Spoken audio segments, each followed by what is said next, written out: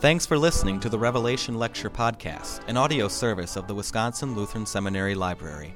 For more, please visit www.wls.wells.net. Lecture 1, Part D. And that brings to mind three other numbers. One is the number 3.5. And 3.5 you immediately associate with 7. When you see the number 3.5 together with 7, you recognize immediately what you have here is just half of it, 7 has been broken in half, and all you've got left is half of it. And that, I would say, is the number of the broken covenant. Probably more in keeping with an interpretation that can hold a little more water would be to say that the number 3.5 is the number of evil. 7 is the number of God's relationship with his people. 3.5 is the number of evil. And it's always associated with something bad in every case that it occurs. It occurs in a number of different ways. You don't recognize them immediately. For example, the number 3.5 is the same as the number 4 of 42. 42 months. Now, if you divide 42 months by 12, you get 3.5, see? Or 1,260 days. That's also 3.5. Because you multiply 42 months by 30 days, and you get 1,260 days. So 3.5 years, or 42 months, or 1,260 days are just three different ways of calling your attention again to this number 3.5. Which is the number of evil, the number of the Antichrist, the number of the devil, the number of all the enemies of the Savior. Then you have also the number 4, which whenever it is 4 and 1600 rather, these numbers, whenever they are associated with anything that can be identified, are always associated with the world, the earth. 4 might be said to be the number of the earth, the 4 corners of the earth, the 4 winds of the earth, the 4 angels who hold the 4 destructive winds of the earth, and so on. So that the number 4 is the number of the earth. Now, the number 3 does not occur in the book.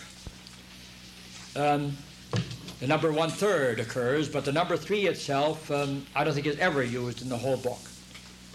But at the very beginning, you have this sort of threefold arrangement that we saw in that benediction. See, blessing and glory and wisdom and honor and power and might, and thanksgiving, power and might, those 7 things are offered to God. In the very first chapter, God is described as the one who was and the one who is and the one who is going to be. Then he's described as the one who is and the one who was and the one who is going to be, that's 1, and the 7 spirits that are before the throne, and the Lord Jesus Christ, see? That's 3 again. And then Jesus is described in 3 ways. And then 3 things are said about him that he does for us, so that the number 3 might be said to be associated with God. And when you put 3 and 4 together, see, when you bring 3 and 4 together, then you get 7. So when God and men are reconciled, when God is reconciled with the world, when there's union brought about between God and the world again, then the significance of the number 7 is established. Now, some of this is not as certain. These are ideas that come very easily when you look at those numbers, but I would say the one number that's certain is the number 12, the number 7, and the number 3.5, and then probably 3 and also probably 10 and also 4. Those you could pretty well identify as being exact. I don't know about this one. See? The only reason I look at those threefold descriptions of God, and then I think of the fact, well, 4 is undoubtedly the number of the world, 7 is undoubtedly the number of the covenant, and then the covenant unites God and man. And from that, I get the notion that maybe 7 symbolizes this union between God and the world. But that's something you can believe or not believe as you want to. Now, so much then for the interpretation of the book in a general way. Now, I I've given you on page, the last page of the outline that you got today, an outline of the whole book. And I'd just like to have you look at that. I'd like to write it on the board because I think that would help to fix this in your mind, but I don't think we have time to do that because I'd like to go through the first chapter yet today. But if you, not all Lutheran scholars even agree that the book of Revelation should be divided into 7 parts, I should say. But I'd like to give you my reasons for dividing the book the way it is divided here on this sheet. You all have this one? Who is missing?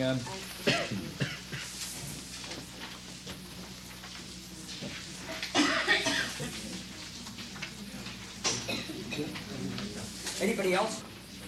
I think, oh, there's some more here in case somebody needs one.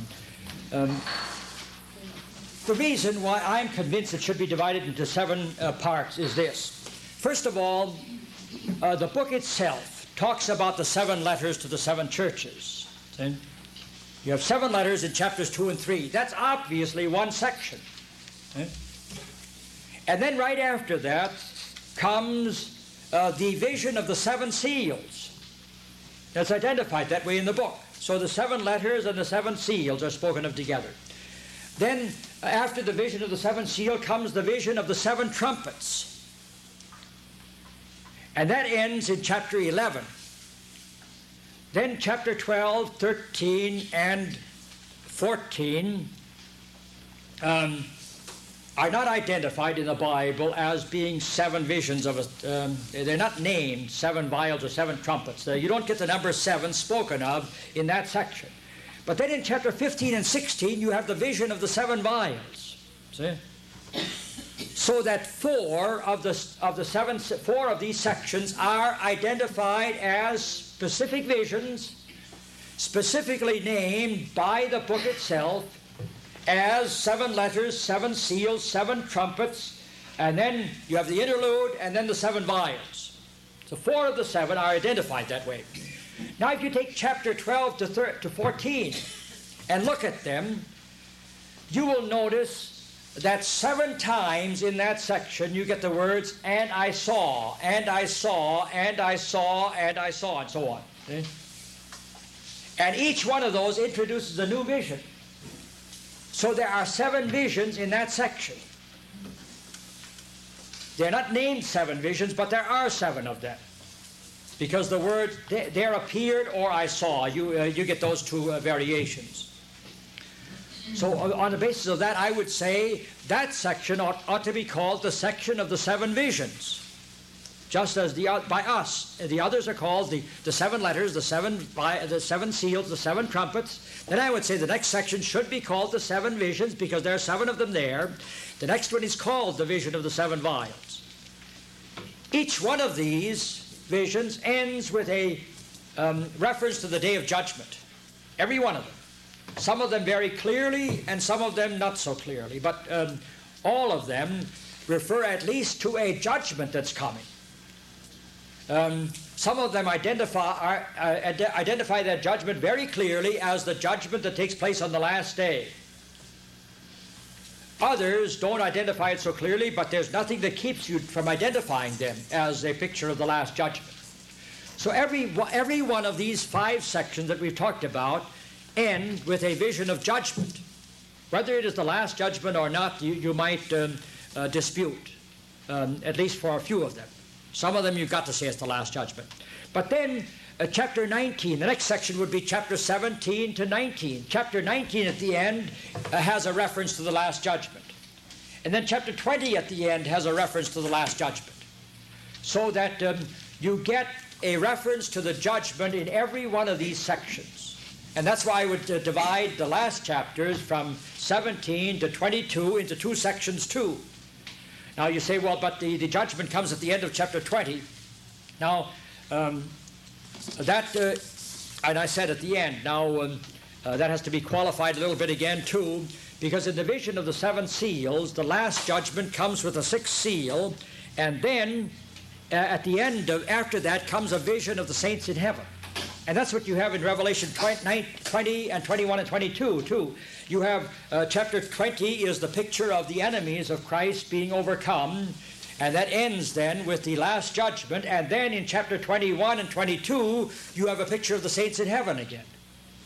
So you have exactly the same sort of thing that you have in the vision of the seven seals. And there's one other thing that I'd like to call your attention to, and that is this, that two of these visions are in two cases rather, two visions are very closely connected with each other. Now you have the column with the seven churches. The first 7 boxes then are the 7 letters to the 7 churches. And then in the 8th box in the first column you have the introduction to the vision of the 7 seals. Then in the next column you have 6 seals. And the 6th seal, when the 6th seal is opened, John sees a vision of the last judgment. He sees Christ sitting on the throne, ready to judge the people of this earth. That is followed then in chapter 7 by a vision of the saints in heaven. And the vision of the 7 trumpets is not finished, or 7 seals is not finished. But the 7th seal, when the 7th seal is opened, John sees the vision of the 7 trumpets. So that the vision of the 7 trumpets and the vision of the 7 seals are very closely connected. So that you could divide them this way. You say the 7 seals are one column, and then a little bit off to the side are the 7 trumpets which come under the heading of the 7th seal. You could do that. It would spoil the sevenfold division of the book, but you get it happening again. In these 7 visions that I spoke of in chapter 12 to 15, you have 6 visions in chapter 12, 13, and 14. In chapter 15 comes the seventh vision, but the 7th vision is the introduction to the vision of the 7 vials. Just as the 7th seal is really the introduction to the vision of the 7 trumpets, so the 7th vision is the introduction to the vision of the 7 vials, which indicates that there's a very close connection between those. And when we get to that section in the book, I want to call your attention to that again. And in each one of these sections, you have, first of all, a description of the enemies that try to destroy the church, and then the victory of God's people over those enemies. And that's always clear. In every single case, you get that lesson driven home in language which simply is unmistakable, even if you don't understand some of the details. The main lesson is just as clear as anything can be. Now, before then I go on to the first chapter, to a review of the first chapter, I just want to stop here to see if anybody has any questions. If you don't have any, well, we'll go on to chapter 1, and you want me to use the NIV, and I will do that.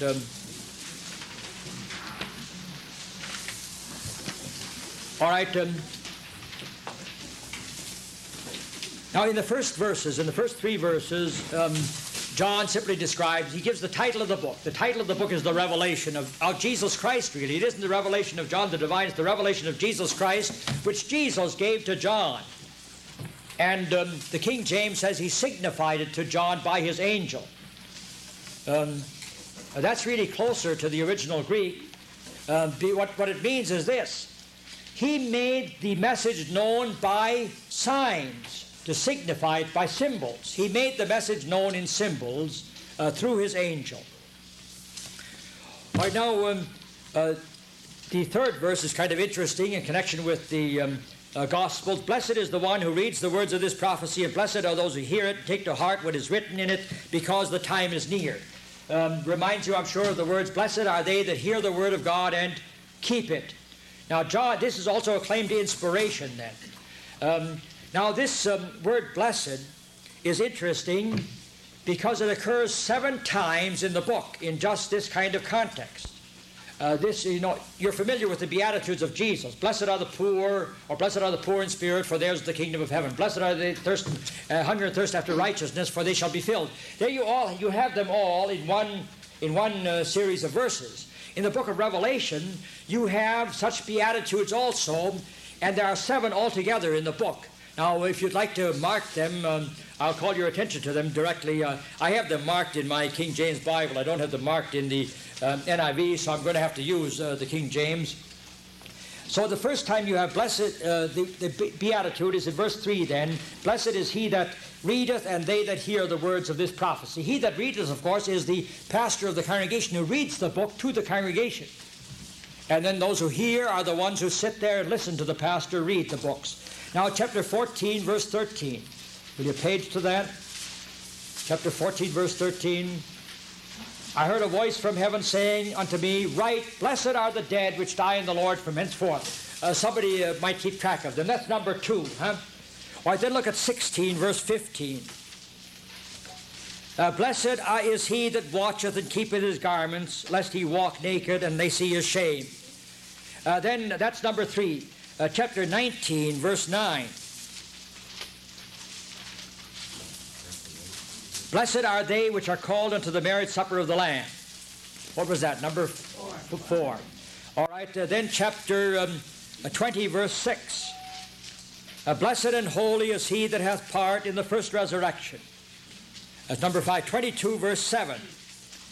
Behold, I come quickly. Blessed is he that keepeth the sayings of the prophecy of this book. And then verse 14. Blessed are they that do his commandments, and that they may have the right to the tree of life. Now, if you have the NIV, you've got a different reading there again. Blessed are they that keep his commandments. You have, blessed are they that that have washed their robes. Now, that sounds so different again, but blessed are they that keep his commandments. In Greek looks like this. And blessed are those who have washed their robes is this.